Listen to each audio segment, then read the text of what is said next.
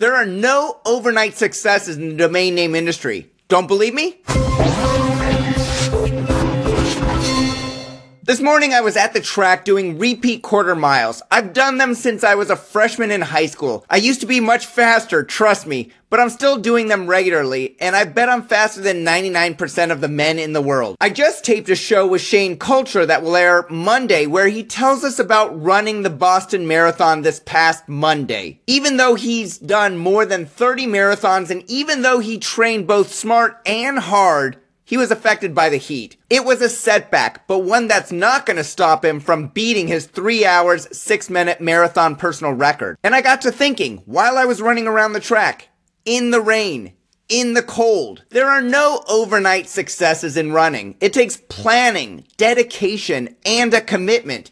Even when you want to slap the alarm clock snooze button, roll over, and go back to sleep. And setbacks happen, even when you train hard and smart. The same is true for domain name investing. No successful domain name investor got to where he or she is overnight. And they definitely faced a few speed bumps along the way. Stephen Hartley just did a live webinar for fellow students of DN Academy last week where he shared all the details of a domain name flip using outbound emails that turned a $93 investment into a $1,000 sale with a few hours of work. But he didn't get there overnight. He studied, he practiced, he was dedicated to his investment tactics, and they paid off big time. In that webinar, I asked Stephen how long he spends investing per day. He told me he spends about 30 minutes a day reviewing filtered domains that match his investing style. I then texted Frank Schilling and asked him about how he got started before he was investing full-time. And you guessed it,